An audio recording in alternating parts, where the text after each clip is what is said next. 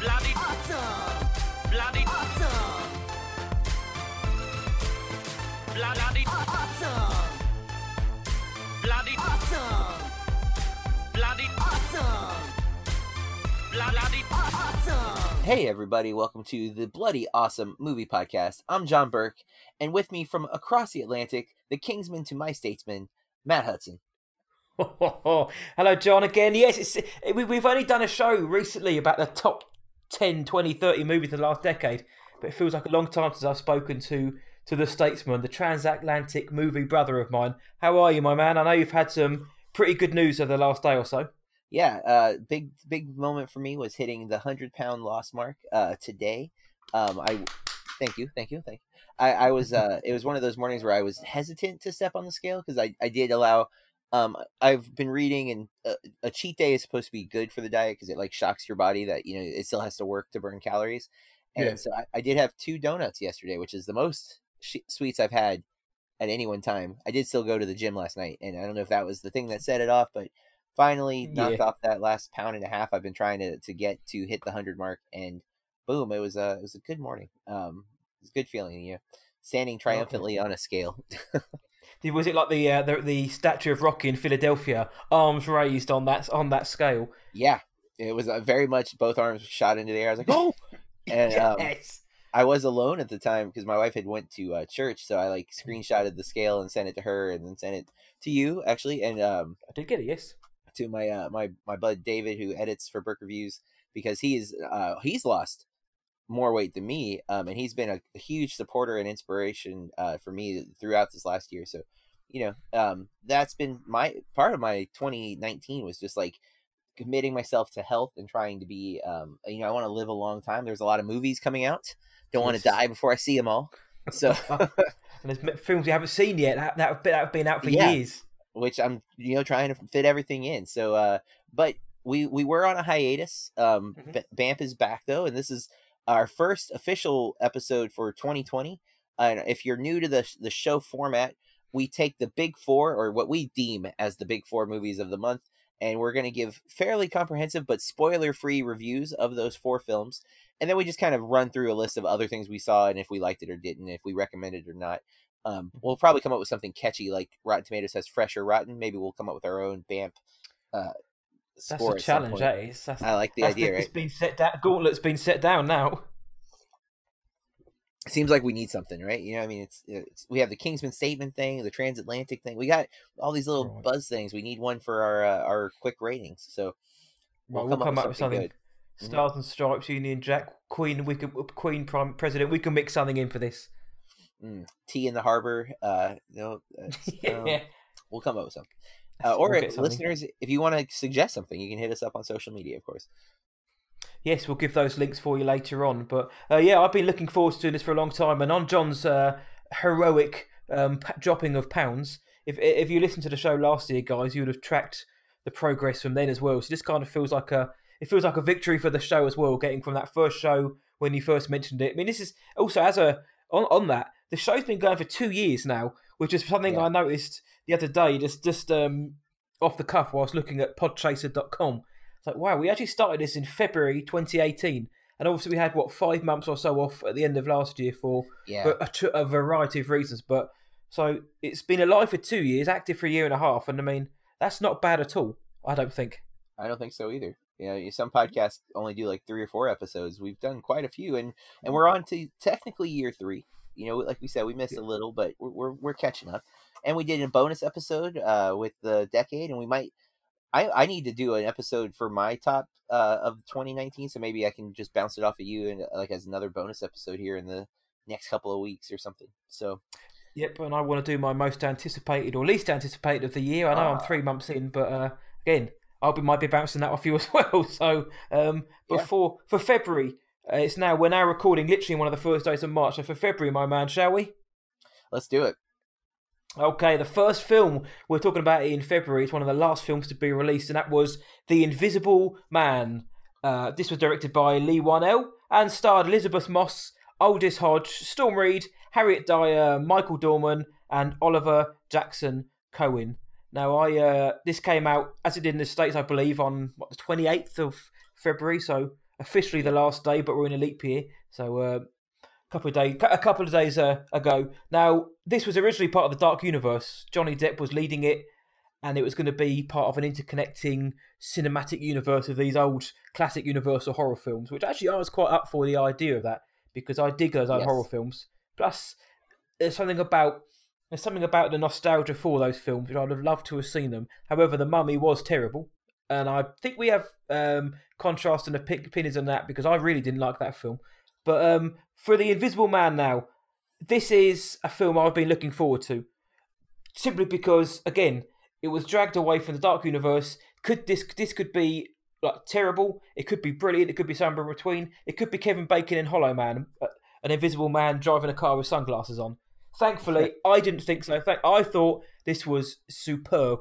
I genuinely really thought Invisible Man was excellent. Again, we have no spoilers in this, so fear not, guys. It starts off with an absolute bang. And by bang, I mean a very, very quiet, very drawn-out scene, which had me on the edge of my seat for the 5-10 minutes it plays out. Honestly, it did, because it throws you into this. Leigh Whannell throws you straight into the film, doesn't give you any heads up as to what's going on. He's just kind of thrown into this moment. In it, really kind of like, I could feel like throttling me, this fear, and I don't think that really let up through the rest of the film. The whole film's got this cloud over it where you're not entirely sure what's going on. There's plenty of twists, there's plenty of turns, which I really enjoyed.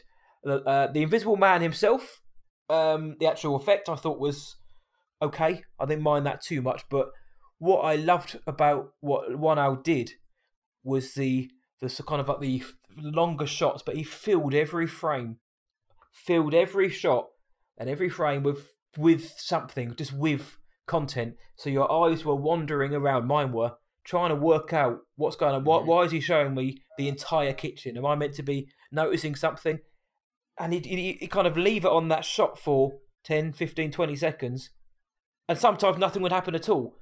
And you'd have that kind of moment where you're quite glad it didn't. Sometimes it would happen. A lot of that is also down to conventional horrors, where you're kind of expecting someone to turn around and someone to be there. That doesn't happen very much in this film at all, which I appreciated. I think Elizabeth Moss was excellent. I'd heard that she was very good going into this. And I'd heard that she'd up there with Toni Collette and Essie Davis, Hereditary Babadook-style performance. For me, I think she is. Whether she's as good as, I'm not willing to say just yet, but she's certainly up there with them, because she really, really, really commits herself to this role. She throws herself into this role of a woman who's in an abusive relationship, that's in the synopsis, spiraling into this paranoia, anxiety, fear, depression.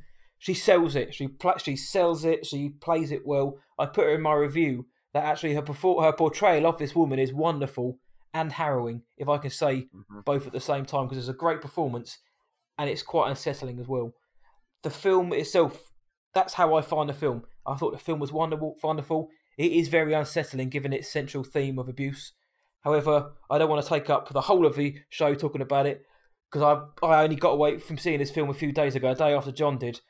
I really thought this film was excellent. It had everything I wanted in a horror film in terms of atmosphere, tension, suspense, performances, actual horror, and certain scenes will leave you gasping. They're like shockingly surprising, but I thought this was great for almost every aspect. It wasn't quite 10 out of 10, it almost was though for me.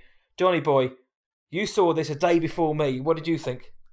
I loved it. Right now, it's my favorite film from 2020.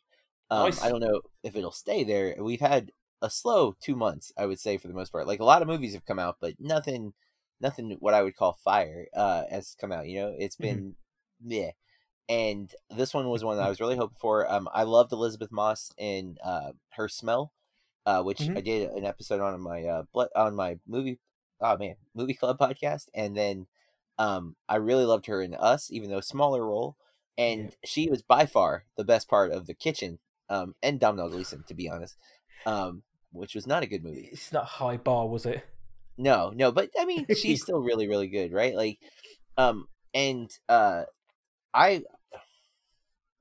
of the things about the film, like you said, it starts off with so much tension, and it's so right away you're just hooked into it, or maybe the opposite if it's something you don't like. I did have a friend who doesn't like movies that make them feel stressed out.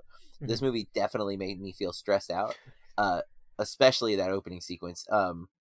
And I think anyone who's ever been in a abusive type relationship or where you feel like you can't escape something, will be able to connect with the character. And that's the thing. As tense as this movie is, and I do think it is more thriller than horror, maybe. In the end, there's really great human moments. Aldous Hodge plays the detective that she's living with, and his daughter Storm is played by Storm Reed, who I like, and I was one of the few. I liked A Wrinkle in Time when most people hated A Wrinkle in Time. I really enjoyed her in that, and I thought she was really good here. But there's this really great, at least 2 or 3 scenes of these human like moments where they're laughing and having hope, and it's really refreshing. And it does, it takes you, doesn't take you out of the horror, but it does it relieves you for a minute, so you can kind of breathe and catch your breath before everything goes crazy. The movie also, in a way, reminded me a little of Hitchcock. In the, it felt very voyeuristic, like we were watching, and the camera work, and you kind of mentioned it too, with the way he shoots wide, and there's the mise-en-scène in the film is so important to drawing you in and looking across and just waiting. And sometimes there is something and sometimes there isn't anything, and that is all more into the effect that he's going for. And I was really, really, really into this movie. I don't remember who I first heard or where I read a comment that it did feel at times like it could have moved a little faster. Like there's not in the pacing per se, but in terms of plot, there's some things that feel like it's dragged out a little longer than it should have been, where like you're just waiting for something, and it feels like it could have been a beat sooner. It is a short movie. It's like right at the 90-minute mark. So it doesn't need it. It just maybe needed something else, so it didn't just feel like we were waiting for quite so long at a certain point. But again, nothing to really damage the film. It is super enjoyable, or at least if you like feeling stressed out during a movie. It's very well executed. It's a really great entry point, and Blumhouse is so hit or miss for me. And they have been, like some of their movies I love and some of their movies I cannot stand. This is definitely one that I love, and I'm hopeful that if this is the type of quality we're going to get for these reboots of the classic Universal monsters.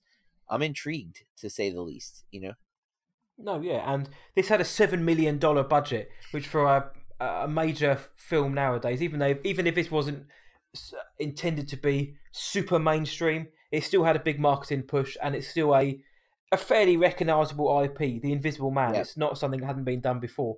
$7 million, and Leigh Whannell, I think he used his budget very well in the scenes where, yes. Like you and I mentioned with the mise-en-scène in the longer shots, wider shots, and just the tracking shots of the camera, and the way he brought to life this idea of an invisible stalker on screen. Again, it sounds like, it's easy to set the camera up and have somebody turn around and look scared. There's a lot more to it than that. You have to create something with nothing, and I think they did that so well. And on that, like I say, with the budget, they only had $7 million to play around with, and there are, there are effects in this film which I have to get right. So I think they did a really good job with a lower budget, and I was really surprised actually just how low the budget was, man. Well, what I heard or what I saw earlier was that it made $29 million in the box office this weekend. Ooh. So it has more than almost tripled its budget in profit, which is, or not with profit, but in box office, and that's huge. Especially when you were to compare it to The Mummy, which was probably like $130 million budget ballpark. I'm guessing. I'm just throwing that out there. That's just Tom Cruise's salary. And it did not do well in the box office. So this is a good sign that we are going to get at least one more movie, whether it's a sequel to this one or another one of the Universal monsters coming back. This movie has performed, and it deserves to. That's the thing. That's the beauty of it, because there's another movie on this month's reviews that we're going to get into that has done well at the box office, but I don't think it necessarily deserved to. and I might be in the minority of that opinion, but we'll get there. Colour me intrigued now about that one. So, well, it sounds like we're both going to recommend The Invisible Man. Just before we move Yes. on, obviously, again, for the third or fourth time, and it won't be the only time we mention this, we don't do spoilers. But I just wanted to hear from John again. No spoilers, but the twists in this movie. Did you like Yeah. the twists? Did you feel that they were earned or organic, or did you kind of think they were shoved in a bit? I felt like they were earned. Mhm. And Same here. I think they were. If you were paying attention, I think they were not predictable but believable. Mhm. And like, oh yeah, totally. And the one thing, since we're talking about not spoilers, trailer companies, chill the heck out with what you put in the trailer. Like, I will say, to be fair, they also throw some twists and curveball type stuff in the trailer so that Yes. you are intrigued and you think you know what's going to happen, but then in the movie it plays out slightly differently, which I appreciate that. But still, like, I saw one trailer because my students wanted me to show them the trailer after I was talking about it on Friday, and it showed like almost the whole first sequence, but like truncated, so it was cut a little faster and not every little beat was there, but it was like a lot of the moments were there. I'm like, you're taking away the experience of that opening sequence Mhm. in this trailer, and that was aggravating. Again, I know this is happening more and more and more, and a lot of people are avoiding trailers as a result, but still, it's like you gotta have something, you gotta hold something sacred. Like, I think third act content should not be included in trailers ever. Like, I I agree. let it get there, let it get there. No, I agree. Yeah, we did on Death by Pod. We did a recap of like the films that are coming out in horror. This is one of them, obviously. And the trailer, I thought the trailer actually for this was all right. I thought it was all right, not great, not terrible, but I thought it was just fine. But I was worried that they were showing a lot of what could potentially be the third act in the trailer. And going back to Yep. watch it, there were things in it which, with context, you think, "Ugh." But I agree. Trailer. I try not to watch trailers anymore unless I'm doing a show about trailers for that reason, because I've always wanted to go in unspoiled anyway. I like to try and work out the film for myself because I think I've said it Yeah. before. If I can work it out for myself, then for me, the screenwriter and the director have done a good job because I am just a guy sitting there watching it and I've worked it out. If I know what's going to happen and I'm waiting for scenes and I've read the synopsis of the plot, blah blah, I'm going in with a kind of a little half an idea what's going on. Sometimes, obviously, I do that, but I try not to. But yeah, I fully agree on terms of the marketing that just pull back somewhat. And the last thing I'll say on this film is you mentioned Hitchcock. There were moments in this Yeah. film where it reminded me of A Quiet Place, literally because there were scenes of absolute silence or just a fear of the unknown almost. Because in that film, The Quiet Place, you Yeah. didn't know what was going on. You obviously saw bits and bobs, but still you weren't sure what's going to happen when. Don't make a sound, blah blah. Parts of this film got to me like that. Maybe it's more like the kind of feeling it was giving me when things were happening. This wasn't just in the opening; this was throughout. Maybe it was just Yeah. that kind of claustrophobic atmosphere, which was akin to A Quiet Place. But I got vibes of that film as well. So, but no, An Invisible Man for a kicking off the show after a few months off after a Christmas break. Man, what a film to kick off with! I thought this was excellent. Yep. Agreed. So with that, we'll go to our second film, Sonic the Hedgehog, directed by Jeff Fowler and stars James Marsden, Ben Schwartz, Tika Sumpter, and Jim Carrey. So people ask me right away, how does this movie fall in the realm of video game movies? And honestly, it's pretty high if you were to look at only video game movies, because video game movies have set a very low bar for quality, right? Yep. That said, I didn't enjoy Sonic the Hedgehog. I don't think it's a bad movie. I think it is a mediocre vanilla kids movie. It is obviously, I'm not the target demographic. One question that has annoyed me is, do you like the Sonic games? And I'm like, even if I say no, the movie isn't trying to be the games at all. Like, it's literally just using an IP and giving some of the normal characteristics of Sonic, like that he's fast and that there's rings, but the rings do something completely different than they've ever done in the game. Yep. And for the most part, the rivalry between Eggman and Sonic, not from the game. That's not the same atmosphere. So asking me if I like the game is more or less you just discounting my opinion because of a pre-designed opinion that you have to love the game to like the movie, which I don't think should be. I would say I'm lukewarm to the Angry Birds games. I enjoyed the first movie quite a bit, and I actually like the second one too. I would put those higher than Sonic on the video game movie list, just for the record. But one of the issues that I had with this movie, which shocked me, was Jim Carrey doing the Jim Carrey thing in costume. Yeah. Which he's done in most movies, right? Like, I like The Grinch. He's just doing Jim Carrey in green fur costume, right? You're right. At the time, I liked Batman Forever when I was a kid. Oh. Jim Carrey doing Jim Carrey thing in Riddler tights. Yeah, tight suit, yeah. Yeah. Okay, you're right. I agree. Still can enjoy that performance. For some reason, it didn't work with me here, and I think it's because Sonic is a funny character.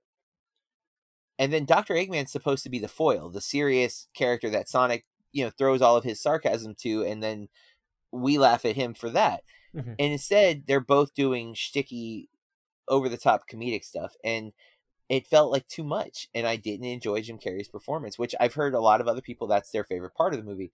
I actually like Schwartz and Marsden. I think they do a lot together. This is not Marsden's first dual lead with a cartoon character. If you've seen Hop, with Russell Brand as the voice of the bunny rabbit. And I'm going to be honest, I enjoyed that movie more than I enjoyed Sonic. And I had no affiliation to Hop other than, I like Easter. It's cool. And again, it's not that this movie was bad. It's just that it didn't feel like it was anything of particular substance. And the stuff that it did really well, it borrowed from somewhere else. Case in point, the action sequences in this movie are very cool.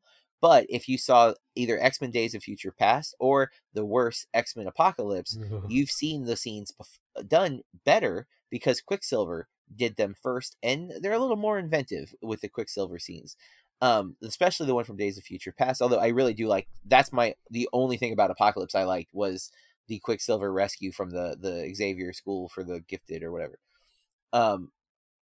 But Sonic, they do that here. It's fine. It's cool. It still looks cool, but it's not great. What I do want to praise, though, is the redesign of Sonic, because we saw the original design where for some reason they went completely off I don't get using an IP and then changing it so dramatically when it's an iconic looking character, but they did, and they listened to the internet backlash, which I have an issue with. In fact, I would have rather it looked bad and it been what because there has to be a reason they chose to change the way he looked, right? Like, why else do it? You have an existing property, making a choice to change it says that you think it would look better. You were wrong. I'd rather you put it out there, live with your choice. Instead, they do a masterful visual effects job to redo the whole movie. But I don't like that they were basically bullied into doing it. And especially when we got Rise of Skywalker last year, and it felt like a reaction to the hate that Last Jedi got. I don't want the internet to control art. I'm okay with you voicing your opinion and not liking it, but I don't want art to change to fit an audience, because then it doesn't feel like art. It feels like commercialism exclusively.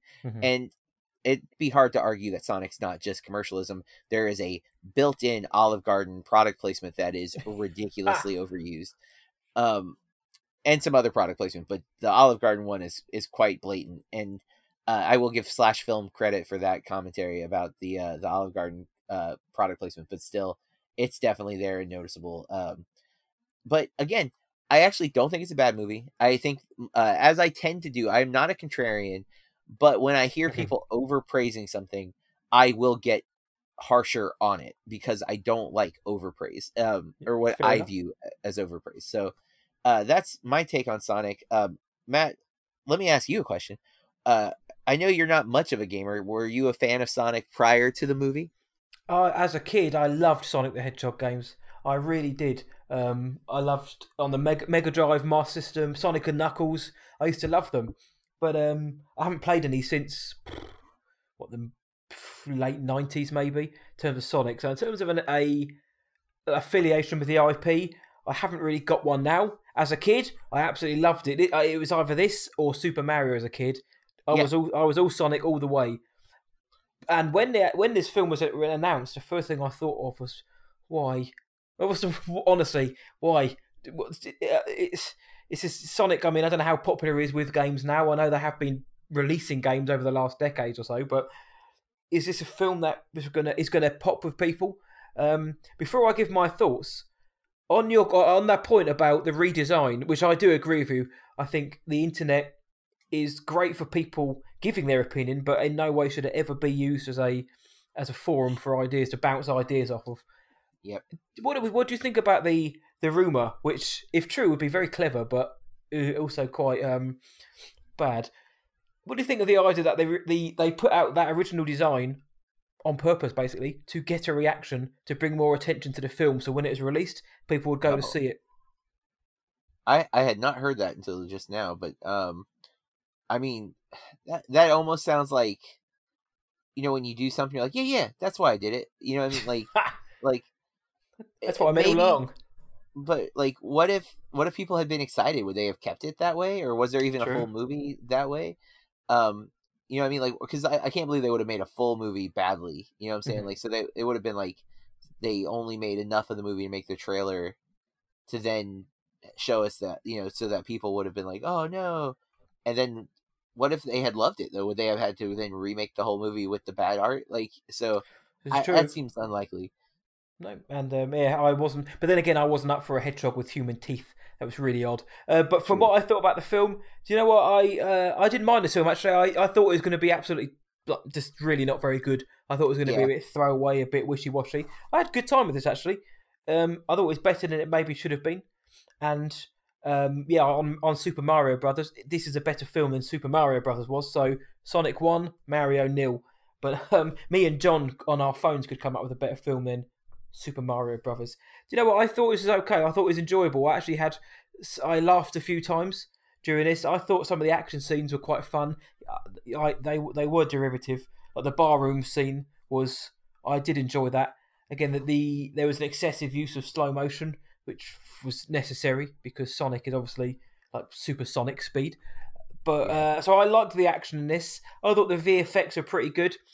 As for the actors, I thought Ben Schwartz did a really good job actually voicing Sonic. I thought he brought an authenticity, humanity to that character. I thought James Marsden, bless him. I thought he did good. I thought he did a good job. I thought he went all in with this character. He was committed to this in a role which again could have been. I actually like Marsden in general. I think I like him as well. Ever since he was in like The Notebook and way back when, he's always been like the all-American kind of guy. He's got like chiseled looks and he looks like the kind of perfect man. But I thought he was good in a film like this where he's just got to have fun with a VFX CGI hedgehog. Jim Carrey, I did like Jim Carrey being Jim Carrey again. As for Dr. Robotnik, I remember when Dr. Robotnik used to be quite rotund. Jim Carrey isn't rotund. I see what they were going for with his character. Obviously, he was the mad scientist rather than the evil scientist, which then obviously meant he threw in some gags every now and then. But I didn't mind it. What I did like about his performance was I think it felt like Jim Carrey was holding back somewhat. He was still giving us Jim Carrey, but he didn't go full Riddler, for example, or like full into it, which is good because that would have utterly derailed the film. I wasn't the target audience either, but I had a good time with it. It wasn't. This wasn't the best film I've ever seen. As I mentioned in my review, it hasn't changed the genre. It's not a game changer. It hasn't like reinvented the video game genre. It's just a solid film. It was a good fun, and I think the intended audience, which is 12 and under, maybe. I think they're going to have a really good time with this because it's family friendly. It's good fun. You get a hedgehog that dances. The action is safe for families, and it's good fun. I actually hated that they made him floss though, because that is a Fortnite thing, and whenever movies have tried to like tie in like pop cultural meme type stuff into their movies, they're always about a year or two behind. Like even Black Panther, they did the Damn Daniel, sorry, they did the What Are Those reference, right? That was like such a dead joke by the time it lands in the movie. It's like, oh, you got to remember that your movies take longer than the memes last. Like, referencing a 2-year-old meme. A story off of a Fortnite announcement, which was but to be not fair, a good look. It wasn't, but at least it was like within the time frame, right? Like, but I think they didn't realize Fortnite had kind of faded out of the limelight at that point. I mean, it was, but still, connecting your main story to a video game. But that's another story for another time. I It had is. a good time with this. I think the kids would like it. I think if I took my daughter, she's only 4, or coming up 4, if she understood what on earth was going on, I think she'd like it. And our Yeah. 9-year-old stepdaughter, 10-year-old, she'd have a great time as well. And I think that's what it's all about. Is it going to be in my top 20 of the year? No, doesn't need to be. I'm just actually pleased it wasn't Well, an awful video game film. true. And we had Tomb Raider a year or two ago, which I quite enjoyed that. And I think it wasn't as good as that, but it shows that you can make a decent movie out of a movie IP. So for Sonic, I had a good time. He is a very likable character in the movie. Like I wanted him to succeed. I had the plot's very generic, I think, which is to be It's an expected origin for this story, type isn't of it? movie. Thin origin But story. It is what makes it a kind of vanilla feeling story. And again, that's not a criticism. I like vanilla. I just won't like. I'm generally going to pick something else over it, which is, I think, more to the point that Matt's making, is that it's not a bad movie by any means. It's just I don't like that it's made as much money as it's made, and I also don't like that people are saying it might be the best movie of this month. Maybe that's happening somewhere in a poll, something. It absolutely is. The amount of money it's made, they made nearly $270 million. Yeah, and that's what I don't want, because again, it's not a great movie. Like, it's better than what maybe we expected, but that doesn't mean it should be like, like breaking records for February, which I don't think it is, because Deadpool came out in February. But that's not the point. Mm-hmm. It's still like it's a fine kids movie. It's could be, there are better kids movies still though. Like, let's not set the bar low because of kids are watching it. Let's remember, we want our kids to be intellectually stimulated too, and this movie is definitely not doing that at all. Like, not even trying. And there are some little jabs at like Mario with the Mushroom Planet and stuff like that, but that are cute if you've been around with the game for a while. But it's still it's fine, is what I want to say. It's fine. Let's trim it down a little bit. It's not great. Okay. And again, saying it's the best, saying it's the best of a bunch of bad movies does not make it great. You know what I'm saying? No. I was going to say, on that box office return, because it's obviously that's still going to climb. It's probably got another. I reckon it's got another week or two, 10 days of half decent returns before it starts to drop off, substantially. That 270 million and counting, do you think that's because of the IP or because of the rewatchability, or maybe time of year? I think it's the IP. I think it's the IP, and I think people were invested in it because they voted for it and it won. You know what I mean? Like, they voted for the change and the change happened. And that's there's like I think where, if that marketing idea you mentioned, if that was true, that's where I would believe it more than anything, is that you make people feel like they are a part of something. They're attached to it. They're going to come see it because, hey, I voted for it and they listened to me. I want to see what happened, Yeah. So you have you had a built-in audience with the IP, and then the audience was mad and you listened to them. You had a huge built-in audience. So it's not surprising at all that it's made a lot of money. No, that's fair enough. So, okay, so we both really, really enjoyed Invisible Man. Sonic the Hedgehog, I had quite a good time with it. I thought it was an entertaining film. And am I right to say that you thought it was disappointing? No, I thought it was boring. I think more so than disappointing, because I had low expectations. So it didn't disappoint. It maybe even exceeded my expectations because it's very solid, right? Yeah. But where I was a little surprised that Jim Carrey's comedy didn't work for me, because, as I've noted, it works for me most of the time. And I felt a little bored. Like, when the credits hit, I could tell there was going to be like post credits. I still got up and left because I was ready to leave. I was just done. Okay, well, that's fair enough. It does seem like we're going to be getting more Sonic films. The film set up for that, and the box office says that Jeff Fowler's probably immediately writing the next 2 films already. So that was Sonic the Hedgehog. Talking about a film which is disappointing, but maybe not in the ways you might think straight away. The next film we're talking about is Birds of Prey, or Harley Quinn, Birds of Prey, or Birds of Prey and the Emancipation of One Fabulous Fantastical Willy Wonka Harley Quinn, whatever the film was called. Birds of Prey is what we're going to call it. It's had enough name changes. It was directed by Kathy Yan, and it stars, of course, Margot Robbie, Mary Elizabeth Winstead, Journey Smollett-Bell, Rosie Perez, Chris Messina, Ella J. Basco, Ali Wong, and Obi-Wan Kenobi himself, Ewan McGregor. Birds of Prey, another DC offering. Been on a hot streak recently, DC. Would Birds of Prey be any good? We'll find out. The film itself, in a very quick nutshell, Harley and Joker, Harley Quinn and Joker, they've split up. Bad news, they've broken up. It's also bad news for Harley Quinn because over her time with the Joker, she's made a lot of enemies. She's now fair game. Most of Gotham wants her dead, including Roman Sionis, who's an absolute lunatic, aka Black Mask, played by Ewan McGregor.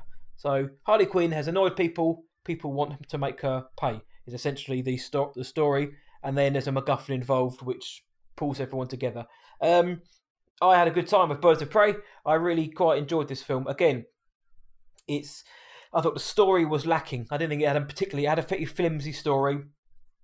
I don't think it was brilliantly written, to be honest. But it was fun. It was enjoyable. It was colourful. Very colourful. I thought the action was great. I think Margot Robbie she's great as Harley Quinn. But Margot Robbie is pretty much great in any role she plays. She's now hitting that top tier of actors for me, where for this year and last year, Academy Award nominee for some great performances. And obviously she's a producer of her own company and this as well. She's got talent to burn and she's using it wisely. I think Birds of Prey was a very fun film. It's not the best DC film I've seen, but it's certainly not the worst. I had a good time with this. Calling it Birds of Prey is generous because this is the Harley Quinn story. And as she was the big star of Suicide Squad a few years ago, so we all thought she was going to get her own film. Then they had the Gotham City Sirens film was going to be made. That got pulled. Birds of Prey took its place. But this is very much a Harley Quinn-centric story. That doesn't mean to say that the other birds aren't good. Mary Elizabeth Winstead, who plays Huntress, for what she gets to do, is great. Smollett Bell, who plays Black Canary, is great. And Renee Montoya probably gets... her and Smollett Bell get kind of maybe 50-50 in terms of screen time between them. But I do think that the rest of them, they all felt a bit sidelined in terms of when they were the birds. When they weren't the Birds of Prey, they got a bit more to do. Somebody who wasn't was Black Mask, Roman Sionis, Ewan McGregor. I thought he was excellent. I thought he was so hammy. He had a real sort of menace, a real paranoid menace, which I thought was a lot of fun to watch. When a villain is good fun to watch like this, I want to see more of them. Ewan McGregor, however, has got a terrible American accent, which bothers me. In Doctor Sleep, it bothered me, but I kind of... I'll let that drop because I really enjoyed Doctor Sleep. But in this, I couldn't help but hear him forcing himself to do these American lines. The performances were great. The action was great. There's some really good action set pieces. Again, Harley Quinn centric. There's one in the middle of the film which involves confetti, which involves coloured smoke bombs. Really enjoyed that. The final set piece was great. Cathy Yan made really good use of the locations and the kind of like macabre bonkers setting that she had. I didn't think it felt at all like Gotham City, but then again, neither did Joker of last year. I don't think that felt anything like Gotham City either. They both felt like New York. Yeah, they both felt like where they a actually city. were. Yeah, they both felt like a city in the United States. Whereas even I think Chris Nolan, they made that feel like it was Chicago and Pittsburgh, but we know that it felt like Gotham. But for this, I thought it was good. For all the F-bombs and the swearing and the, and the off-color words, that can't cover up a script which was a bit naff. There was moments where they had moments of Harley Quinn reflecting or kind of looking back at what's happened or trying to figure herself out, and then that was it, done, bosh. When they really could have focused in on that a bit more and added some kind of weight, a bit of pathos to the story. Maybe that's not what the audience wanted. I wanted that because I think it could have fleshed out the characters in the film and added that weight, which Cathy Yan was really, and Christina Hodson, who wrote this, were actually obviously going for. But that said, I thought this was another win for DC. The box office says otherwise. It hasn't even scraped to 200 million yet. It's about $190 million already, and it's been out for a good few weeks now. So I think the box office is massively disappointing, which is a shame because, again, whilst it isn't the best comic book film ever, and I hate having to use those kind of comparative phrases, but I had a good time with this film. I think the female-led ensemble's great. The action's great. It looks good. I had a good time with it. It was entertaining. So it's a shame for me to see it so far down the list in terms of box office. And by the end of the year, it will be right down the gross list. But what did you think about it anyway? Because I'm not sure I've actually seen your thoughts on it, or in depth anyway. I liked it. I started off kind of rolling my eyes at it. It felt like real, like on the nose with exactly what you would expect it to do, and being maybe a little like the breaking the fourth wall was kind of like, oh god, is this what we're going with? Like, it's already rated R, so there's that comparison to Deadpool, but now Harley, who is in fandoms, is attached to Deadpool, not through the actual comics, but fans have like kind of shipped them, I believe is the phrasing kids use these Quinpool, would days. they be called? Or Yeah, something like that. But so when you already have that like real world connection to the two characters, that they're both zany and crazy, pulling elements from the film is not a good call. And I don't know if the voiceover stuff was the right way to go. It, there's a lot of debate whether voice narration should ever be used, in a medium that we can show things and whatnot. I am not opposed to it. I like it in certain cases. Like, I watched Stand By Me yesterday, and I like the narration in that movie. I have no issues with that. But this has a non-structured linear. The narrative goes back and forward and all over the place as well, which doesn't help. No, and the narration is used as the vehicle in which we are being told the story through Harley, and so it helps because she's crazy. So the fact that the story itself is crazily organized kind of makes sense, but whatever. It's a crutch to a degree to do the movie like that. I don't know if it needed to be nonlinear. I would have liked to see more of the Birds of Prey. I actually am a fan of the comics, of at least one iteration of the Birds, and I would have liked to have seen them more. I as much of a Batman guy as I am, Black Mask as a villain, I'm only like somewhat familiar with. I haven't read many books with him. I did play Arkham Origins, but like I'm pretty sure the story in that game deviates greatly from the traditional Black Mask story. Which I won't say why I think that, because I feel like it would be a spoiler for an old game, but nonetheless. But I do like Ewan McGregor in this. I like Chris Messina as Zaz. I wish he could have been more like Zaz in the comics. He's like kind of there, but he's not. There's a lot of cool stuff here, and what really made me warm up to this movie after the fact was my daughter. And the Blank Check podcast did a special episode for this. And they had an all-female panel reviewing it. And that's where I think the movie really kicks butt, is that it does seem to be pulling in a good audience in a positive way. And especially because Suicide Squad made her relationship with Joker feel so toxic and gross, that for her to break away from that, I think was something that needed to happen on screen. I think it was a good counter to what Suicide Squad did. And when you compare David Ayer's toxic masculinity that kind of permeates his whole filmography, Cathy Yan does a lot to kind of fix that element of Harley's character. And Matt, I gotta say, the best part of this movie, and I don't think this is a spoiler, everybody, but my god, did they make an egg sandwich look phenomenal. Man. I have not been able to stop craving an egg sandwich since I saw this movie, and I've been resisting because I kind of have to, because bread is not something I eat a lot of. I don't eat enriched flour generally. I do eat whole wheat, but it's just not the same. Because I hit my 100-pound mark today, I did go to our local Wawa, which is a gas station, but they have excellent subs. Nice. And so I got a breakfast sub with egg whites, spinach, jalapeno, tomato, and this pickled cherry relish, like spicy relish thing. Dude. And dude, it was very, very well worth my wait. I didn't get cheese on it, which I really wanted, but that was an extra 100 calories. It was all 400 something calories. So still ate healthy, but it was still like a splurge. And I was very happy with my purchase. It didn't quite satisfy the craving from this movie, because this sandwich, it's just something like about the getting it from a New York, I can't think of the term right now, but like a deli type thing, that I really want that type of experience. But man, like it is one of my most like craved sequences of a movie where I'm just like, my god, this looks amazing. and she makes it feel even more amazing because of the commitment to the sandwich that she has.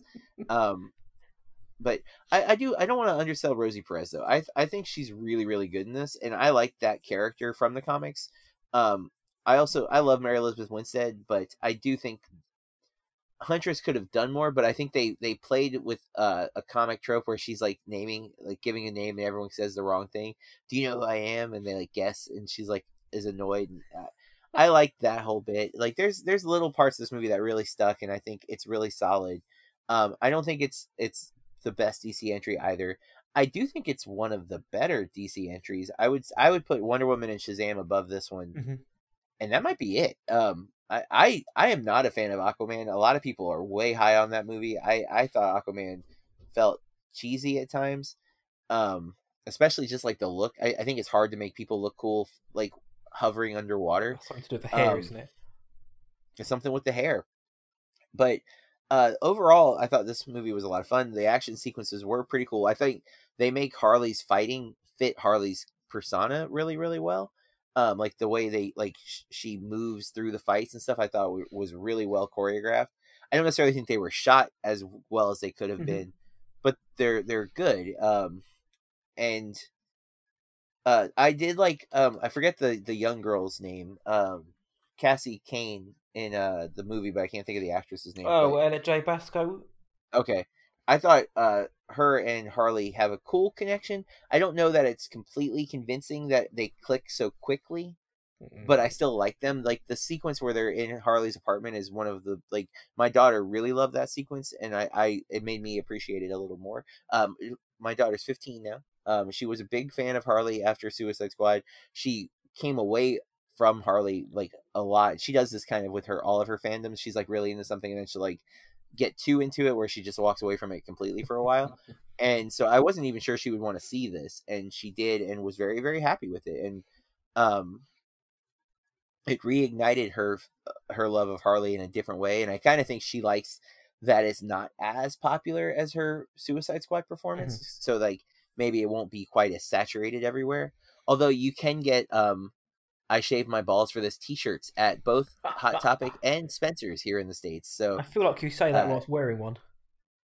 No, I have not. I've not bought one yet. 10 years ago, I would have bought one in a heartbeat. But the current version of Birkenfield is a little too professional for such shirts to ever be worn anywhere. So I understand that fully. I also understand fully your craving for that sandwich. God damn, that looked good over here. Because over here we get little cafes over here, which sounds very quaint. Not all of them are, trust me. Little cafe where they slap everything onto that big hot grill. Oh man, and you can just watch it go, and you can salivate just like Harley Quinn did, and she clung to that sandwich just like I would. As soon as you say that, I was thinking I feel bad because I could go out and have one of those tomorrow, but I don't want to share the picture with you because that's almost cruel. So I wouldn't do that. But man, there was moments that Roman / Black Mask was doing stuff which were equal parts, pretty intense, but cool to watch, if I could say so. I sound like a sadist, but that scene with the sandwich sticks out to me the most as well. And on Harley and Suicide Squad and David Ayer, Cathy Yan, people have used this as a criticism for the film. To those people, I would say go outside for 5 minutes, see the air, see the clouds, see the trees. People have said, I don't like this film because they haven't. They've under-sexualized Harley Quinn. You think, well, come on, if that's the only reason you're going to watch a film. I mean, David Ayer gave us the iteration of Harley Quinn, and it fit. And a lot of guys liked it, and a lot of girls liked it as well. This film feels like a more, I don't want to say realistic, but a more modern take, a more now take on the character. She still looks huge sexuality. She's still like, this is Margot Robbie, for Christ's sake. But they don't. But Cathy Yan still gave us this, this sexy, powerful anti-hero without diminishing anything. And I've heard that argument that people aren't going to see it for that reason. And it without going off a tangent, which I won't do, but it's that kind of thing which just infuriates me in this world now where, like you mentioned about the internet, I want people to, and I know that comic books have their own artwork about, superheroes and heroines and what people expect them to look like, but on a page and on screen are two different things. And you see people on the net saying that, and also just the whole internet thing, man, harassing writers, artists, directors because it's not what you wanted. That's the reason why it's not what you wanted, is because it's not your film. But that was something which bugged me. But I think that argument blows, because I think what Cathy Yan did for the character was actually develop the character. She could have given us a Suicide Squad Harley, which was just kooky, bonkers, and not really much substance. But she gave us kooky, bonkers, and started to poke away a bit more at what was underneath the persona a little bit more. Again, I think she could have gone a bit further and given us a bit more of that, but she still did it and still went there. So I think that argument is ridiculous. Why it's not doing well at the box office? No idea, because you can get a film like Aquaman make over $1 billion, which, I mean, Aquaman was fine. It was alright, but it's not $1 billion film. Wonder Woman was a good film as well. I enjoyed one, apart from David Thewlis' moustache. I really enjoyed Wonder Woman. Shazam, criminally underrated in terms of how much it made at the box office. That's a film that should be making $1 billion, because that was awesome. But for Birds of Prey, currently struggling to get to 200 million, I mean, I'm not here to give any reason why, like solid reason, but I don't know why. I have no idea why. Yeah. Is it a backlash because it's an all-female cast? If so, again, go outside, Probably. smell the air. Or is it just because people aren't interested in this film? Or maybe, I don't know, because people are rushing out to see other films? Yeah. I don't remember who said this. I think it was on the Blank Check episode, though, but it is sad that people are talking like this is a failure because it's slow to get to 200 million. It only costs 87 million according to IMDb for the budget. Mm-hmm. So it's made its money. And making 200 million is a lot. Like, that's a lot of money. Like, it's crazy that we think that is a failure. Mm-hmm. Like, it both broke its budget and it's still $200 million. Like, it's made a good profit. It's not a failure, but we're looking at it like it is because it's a comic book movie that didn't hit close to the $1 billion mark. And when you see other films that made more than they maybe should have done as well. Yeah, and I don't think that DC should be... I don't know if DC is actually, or Warner Brothers is expecting it to do more, but it released it in February. So to me, it says like they didn't have that much faith in it begin with. But then the IP of Harley Quinn and how well she did after Suicide Squad, you mentioned it, like young girls and older women and just girls in general, and guys were loving. I've seen lots of guys wearing the Daddy's Little Monster t-shirt. That, she blew up and became part of the pop culture zeitgeist for the time.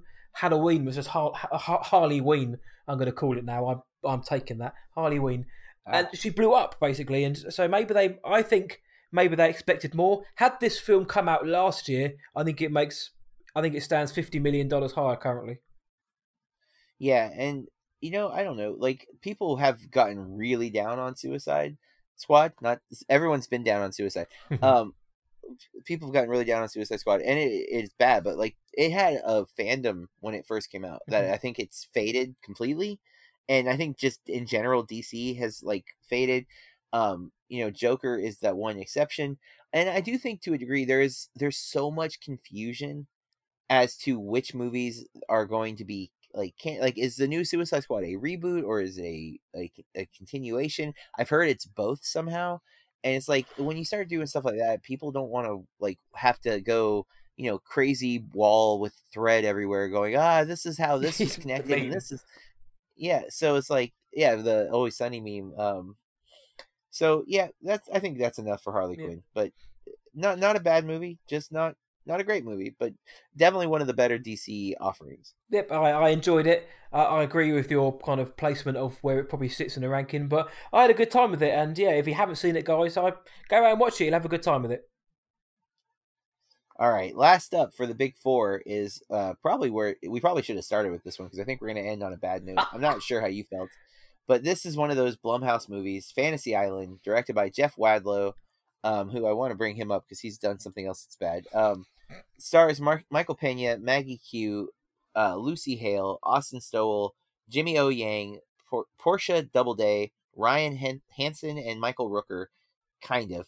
I guess he's in it for a bit, but I had like no affiliation with the TV show or anything as a kid. Like I knew of it, and I knew of the quotable line "The plane, boss, the plane," which it's good. I don't even know why. Yeah, it's not too hard of one to do, unfortunately, for that poor character tattoo. I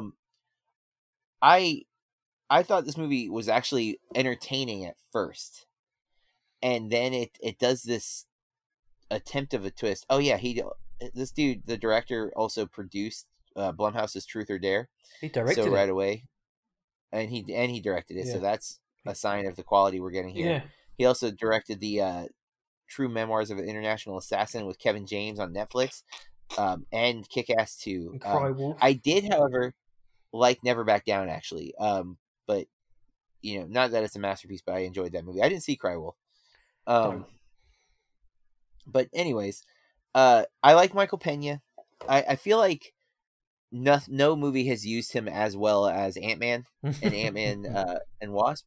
But I enjoy him in general. I actually like Lucy Hale. I just think she's stuck in this really bad horror movie thing. I think she was in The Unicorn that I saw at Tribeca. She was, and she was in Truth or Dare. Yeah, she's real bad in Truth or Dare. Well, Truth or Dare is real bad. Maybe it's not her. I loved Jimmy O Yang in this, though. I'm a fan of his from Silicon Valley, because that's a HBO series that I'm like one of the few TV series I've kept up with over the last couple of years. He's super funny in that, and I thought he was really, really good in this. But this movie does some stuff with the story that I think is real bad, and it's like it just feels so unnecessarily bad. Like they were just trying to be, oh, we got you. And it's like, no, you didn't, and this is worse than what it could have just been. Like it could have been something so much more straightforward, and it would have been better. I do like. I don't like the ending of the plot, but there's like the setup for the plot is that it's on Fantasy Island. This is an island that can grant your fantasy, and everybody gets one, and you have to see it through to its conclusion. Those are the rules that Michael Pena's character, Mr. O'Rourke, establishes at the beginning. And I like when it ends and we're back kind of learning more about the island. I think that part of the ending is cool. But the actual story of the characters that are introduced to the island, which is Lucy Hale, Maggie Q, Austin Stowell, Jimmy O Yang, Ryan Hansen, they are the ones that they've won a contest and they get to come to Fantasy Island or some nonsense like that. I think their story ends kind of stupidly, but the Mr. Rourke part of the story I think is kind of cool and intriguing. But I can't talk about why I think it's intriguing without spoiling the movie, so I won't. But overall, I was definitely not a fan. I do think this is better than Truth or Dare, but that's not saying much. It's still like when you look at, we have two Blumhouse horror movies and you compare them side by side, it is crazy to think they came from the same studio, because Invisible Man is expertly done and this movie is such a piece of garbage by comparison. Not a total piece of garbage, but mostly a piece of garbage that can be somewhat entertaining and fun at times. But yeah, so that's kind of my overall take. I don't have much else to say about it without getting into spoilers. I have a lot to say if we were going spoiler heavy. But I'll let you throw your 2 cents in. This sucked. I didn't like this film. Again, I haven't got any tie-ins or connections to the 70s, 80s TV show or mini series and films. I saw the trailer for this and thought this just looks bad. Like the music choices and the way the characters are portrayed. Then Jeff Wadlow's name came up on screen. I was like, oh, not again. Truth or Dare did me over, and this is going to kill me. Yeah, it really did. First, before I go into any of those, the first thing I will say is actually the idea of turning or taking Fantasy Island, the premise, and turning into this like horror tinged film. I think that's a brilliant idea. I think the actual premise is a great idea, a really good and interesting way to take an already established idea, but do something different with it. I really like the idea of that. But then they gave it to Jeff Wadlow, and it kind of didn't work. But Blumhouse could have been a good fit for this, I think. How they, with their machine of low budget model. Yeah, machine of chucking out low budget films for profit. And this film's made nearly $40 million off a $7 million budget, so they've made money back on it. Whatever we thought about the film, it's made money. I didn't like the film for a multitude of reasons. You've mentioned all of the characters in it. I just didn't like any of them particularly, and this film required multiple storylines, but at the same time, it still felt heavy, messy. It felt convoluted. With the characters, I just didn't relate to any of them. I didn't really care for them. So already, I'm not invested. With whatever may or may not or could or couldn't have happened to them, I was just like, well, I'm going to watch what happens, but I'm really not interested. Whereas you see some films like Invisible Man, where you're kind of thinking, please don't, or I hope you're okay, or oh, I don't want to see what's going to happen next. Whereas this film, I was like, I don't really care what happens to you guys, as long as it looks good. And that's it. And a lot of the characters are just well-dressed fodder. There's no horror in this film. It's very much a PG-13. I call Truth or Dare. I think I called it Nickelodeon horror. This is more Disney Plus horror now. It's horror by name only.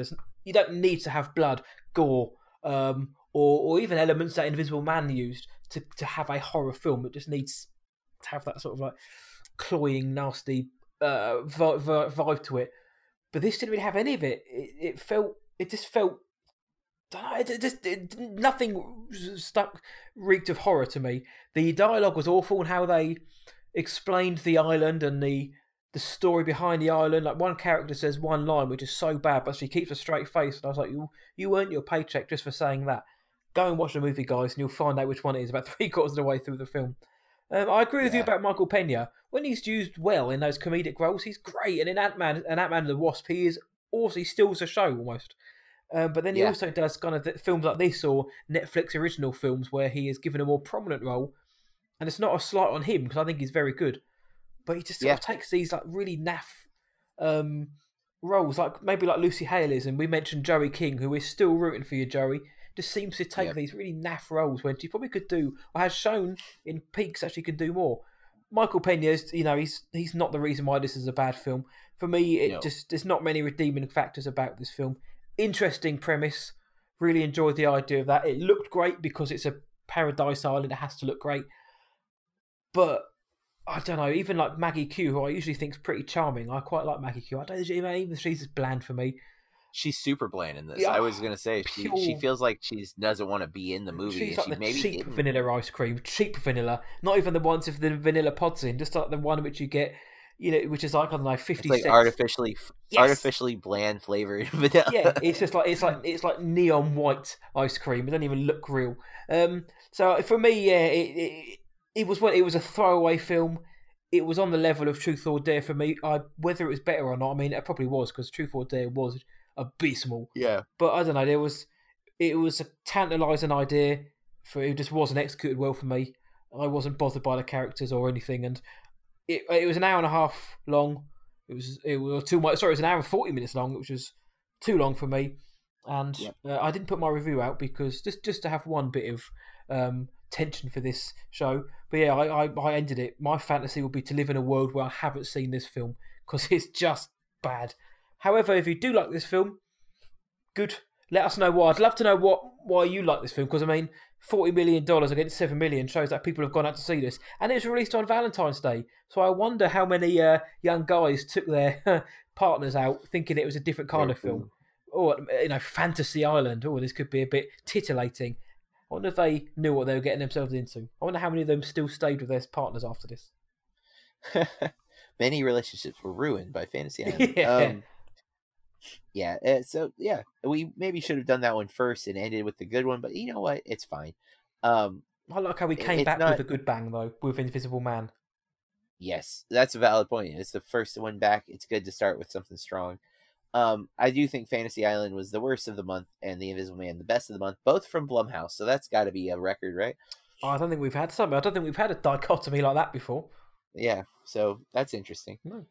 You mentioned a poll earlier on.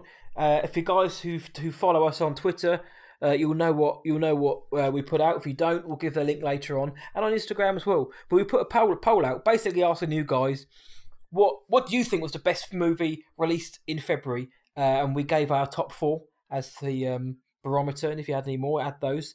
The poll is still ongoing, but the results at the minute are staggering. For John, anyway, I know that. For me, they are as well, actually. Currently in the lead is Sonic the Hedgehog, with 58% of the votes. The Invisible Man and Birds of Prey are now tying at 21%. And I am glad to report nobody's voted for Fantasy Island. But Sonic the Hedgehog, as of now, after the poll's been up for about 8 to 10 hours, but 58% of the people who have voted have said Sonic the Hedgehog was the best film of the month. Now, I don't believe you agree with that. I do not. I'm hoping that's just because people haven't had a chance to see The Invisible Man yet. because it has only been out for 2 days, where Sonic's been out for 2 weeks. Yep. But we did obviously there's other movies that a lot of times we try to do one a week from the selection of 4, but not always. But like a lot of times it'll work out that way, where like there's an obvious release of the week that like people expect to do well, and then like there's the filler release. We skipped Downhill, and I think 2 other movies came out with Downhill that we skipped completely, and rightfully so. Yeah. So let's just say that. But... I would have thought Birds of Prey would have actually been the most popular in terms of money this month, but it looks like An Invisible Man.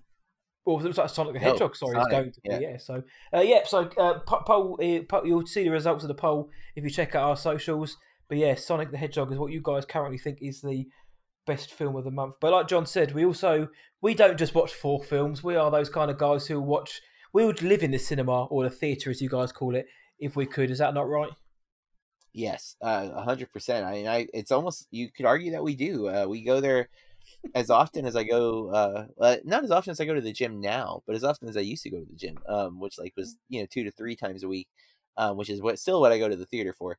But yeah, I love going to the theater. It's still my favorite pastime, and even more, like I do watch. I've gotten in the habit now, Matt, where I'm watching like documentaries or even TV series while I'm on the treadmill at the gym. Nice. It's a good time to do it though. And it is, and breaking up documentaries over a couple of days hasn't been like I thought. I might not be as connected, but I actually have had no issues with it. Like it took me 3 or 4 days to watch Hail Satan last week, and I was fine with that. It was paced interestingly. It's not a documentary I recommend people watch on a treadmill, though. For the record, I was like leaning into my phone multiple times so people wouldn't see what was on the screen. I'm like, oh god, didn't know that was next to me. Yeah, so luckily nobody that I know saw, at least. Because I was like, oh god. Plays into a great story. Yeah. One of our last shows, actually, is on movie astrology, which we do. One of the last shows we did, you had a guy come up to you on the treadmill. Nobody else is on these treadmills apart from you right in the corner, and a guy with too much cologne on came and stood next to you. Good thing he didn't do that when Hail Satan was playing. Yes, very good thing. Yeah, that would have been uncomfortable. Yeah, well, at least it makes going to the gym more enjoyable. I enjoy going to the gym. Yeah. But when you've got something like that, because I know a lot of people listen to podcasts at the gym, it's nice to have something else to look forward to other than obviously the satisfaction of losing weight. Yep. So it's helpful too when you're trying to fit everything into your busy schedule. Yes, that you can fit a movie in through a couple of days. As a teacher, you are a busy man. Yes. And as a sorry, go on. I'll cut this bit out. I was going to say we're going to get into to our other reviews, the micro reviews of the other stuff we watched this month. Yes, and we've got to come up with a funky name for this. So yeah, Call to Arms, guys. What can we call this? The Others is currently called. So yeah, this is just us, me and John, to give a very, very quick one-liner, 1 or 2 liners about what we thought about the films, the other films that we saw, and for the first time, I think one of them in BAMP history, I've got a block of films that I saw. John's got a block of his, but we never overlapped anywhere. We have a film which we both saw, which wasn't part of the top 4. This time, to be fair, I did see Dark Waters, but I saw it like 2 months ago. Yeah, and it came out like 3 days ago in the United Kingdom, as did another one on this list as well, actually, which I'm going to get into. But I'll get into it. So the way we've done it is the first film that we've both seen. You mentioned Dark Waters. What I will say about Dark Waters was I thought it was well acted. It's got a good cast: Mark Ruffalo, Anne Hathaway, who doesn't get much to do, Tim Robbins. I don't think this was the greatest film. Had a good story to play off, but it's worth a go. So I'm in an hour, and if you've got an unlimited card or whatever the US equivalent is, use it. Go and watch Dark Waters. It's a decent film. I liked it more than you, actually. I like Dark Waters quite a bit. I don't think it's like the best film of the year, but I found it horrifying, like in a real world sort of way. Like I left feeling dread because of the truth that the movie puts out there. I thought Ruffalo was fantastic though, and I thought it's another example of like Spotlight, where you have a movie where they're showing people doing research and somehow make it captivating, which I found I like that. And it might be the journalist in me that I find that compelling, but I do. So I say thumbs up to Dark Waters. Yep, thumbs up for me as well. So the next 5 are films I've seen, and then the 6 after that are a JB film. So the next one on the list I saw for my utter sins was Brahms' The Boy 2. Tedious, boring, uneventful, waste of time, probably worse than Fantasy Island. That's all I need to say about Okay. that. A sequel to a film nobody wanted, and it's awful. Next up was Emma, a new take on the Jane Austen works, another Jane Austen work, but this is a very satirical look at that. Anya Taylor-Joy is great. The film, as most period pieces do, it looks great. Some good moments of comedy. I actually enjoyed Emma a lot more than I thought I did. So if you're umming and ahhing on it because it looks like a bit stuffy period piece, go check it out. It's a lot of fun. Next up was The Call of the Wild. Again, another film which I thought, oh no, I'm not entirely sure I'm going to like this. And it's like the 1,000th iteration of this story. It's been done so many times. I thought this was surprisingly very endearing, actually. Harrison Ford really sells the embittered, lonely man who's searching for something. He sells it so well.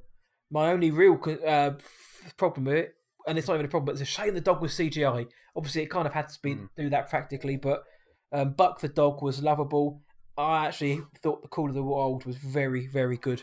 Short film. I really enjoyed Call of the Wild, and I thought no chance I was going to say that, but really enjoyed Call of the Wild. I then saw The True History of the Kelly Gang.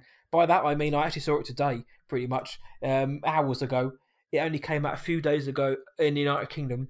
It's all about Ned Kelly, the Australian bad boy.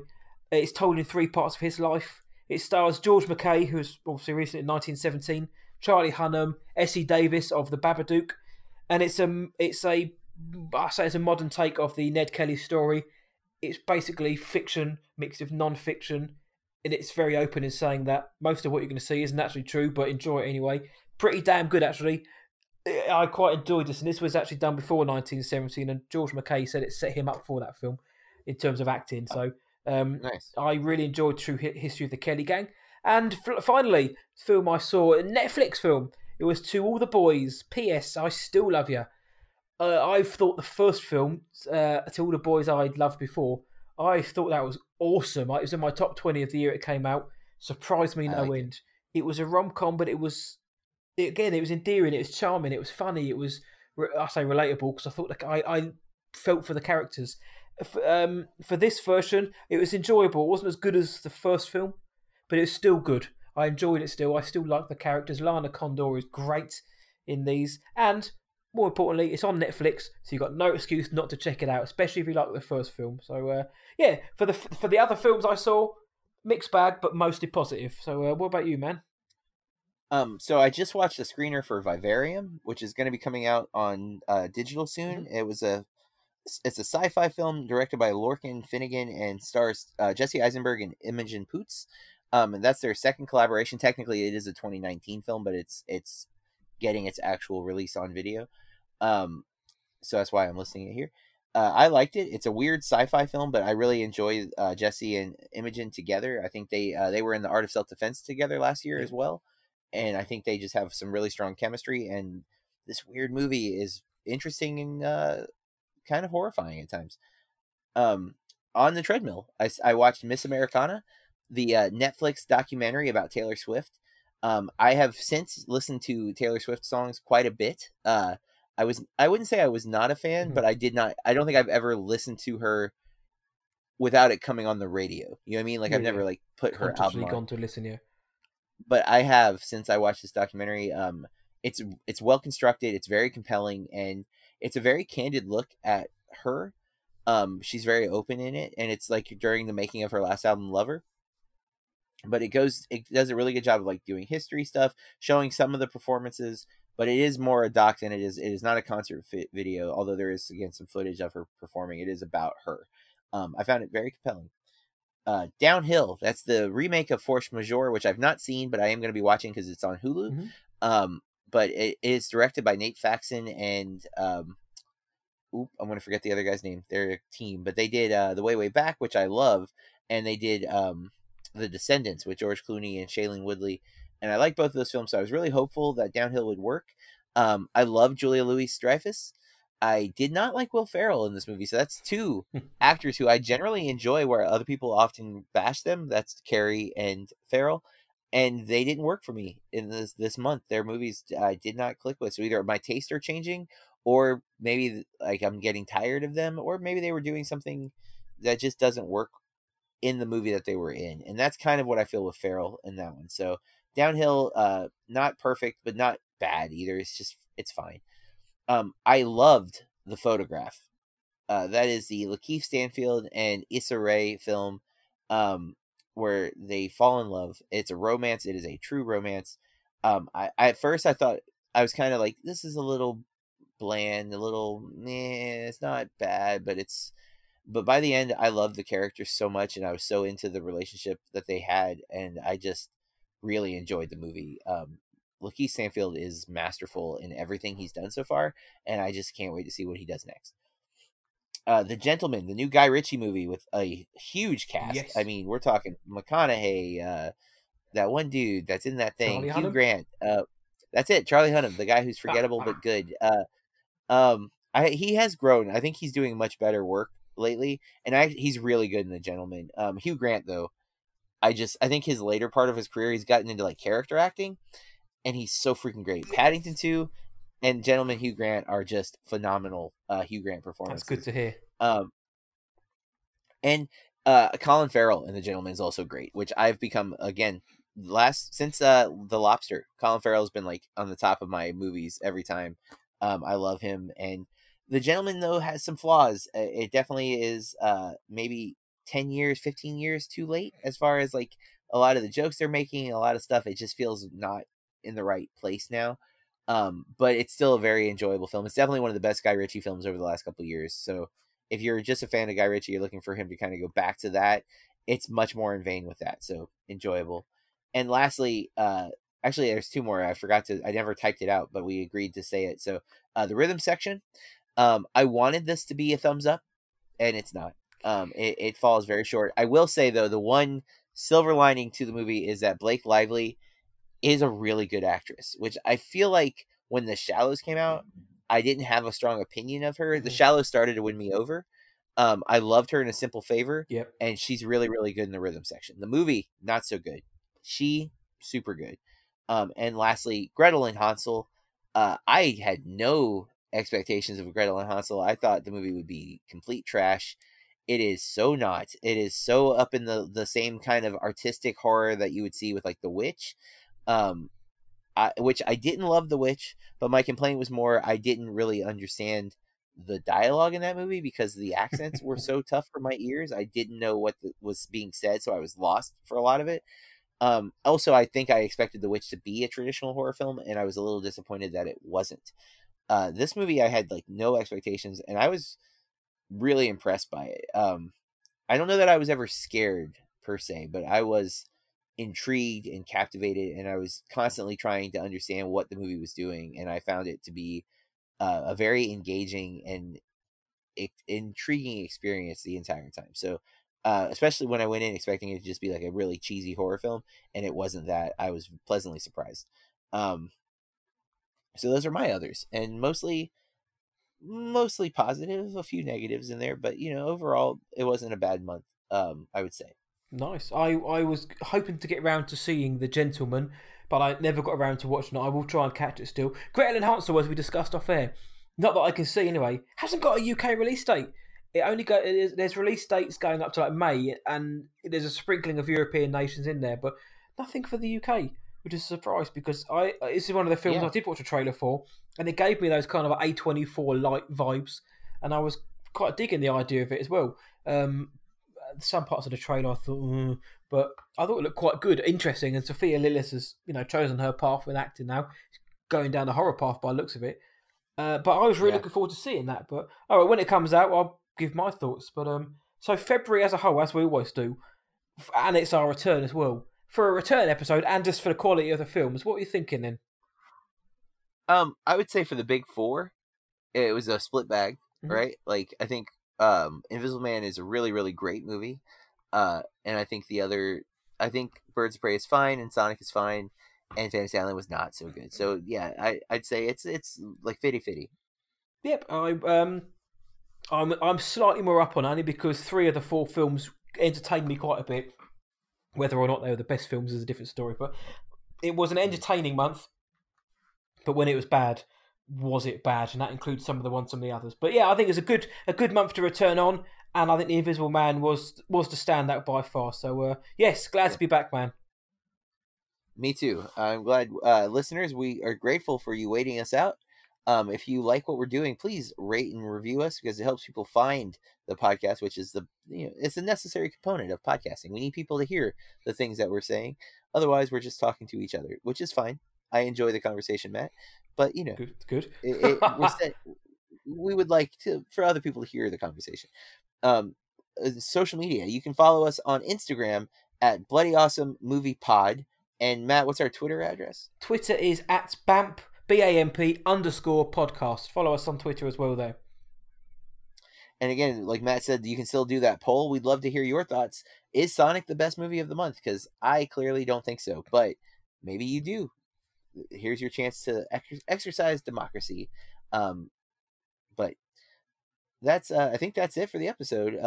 Again, we are grateful for everything that you've done, listeners. We are grateful for the feedback that we've heard. Reach out to us on social media. Tell us what you think about maybe what we should call that other section, how we should be rating those movies. We'd love to hear your thoughts on that. And until next time, I say keep watching movies. And I'm going to tell you to stay bloody awesome. Blood, blood, blood, blood, blood.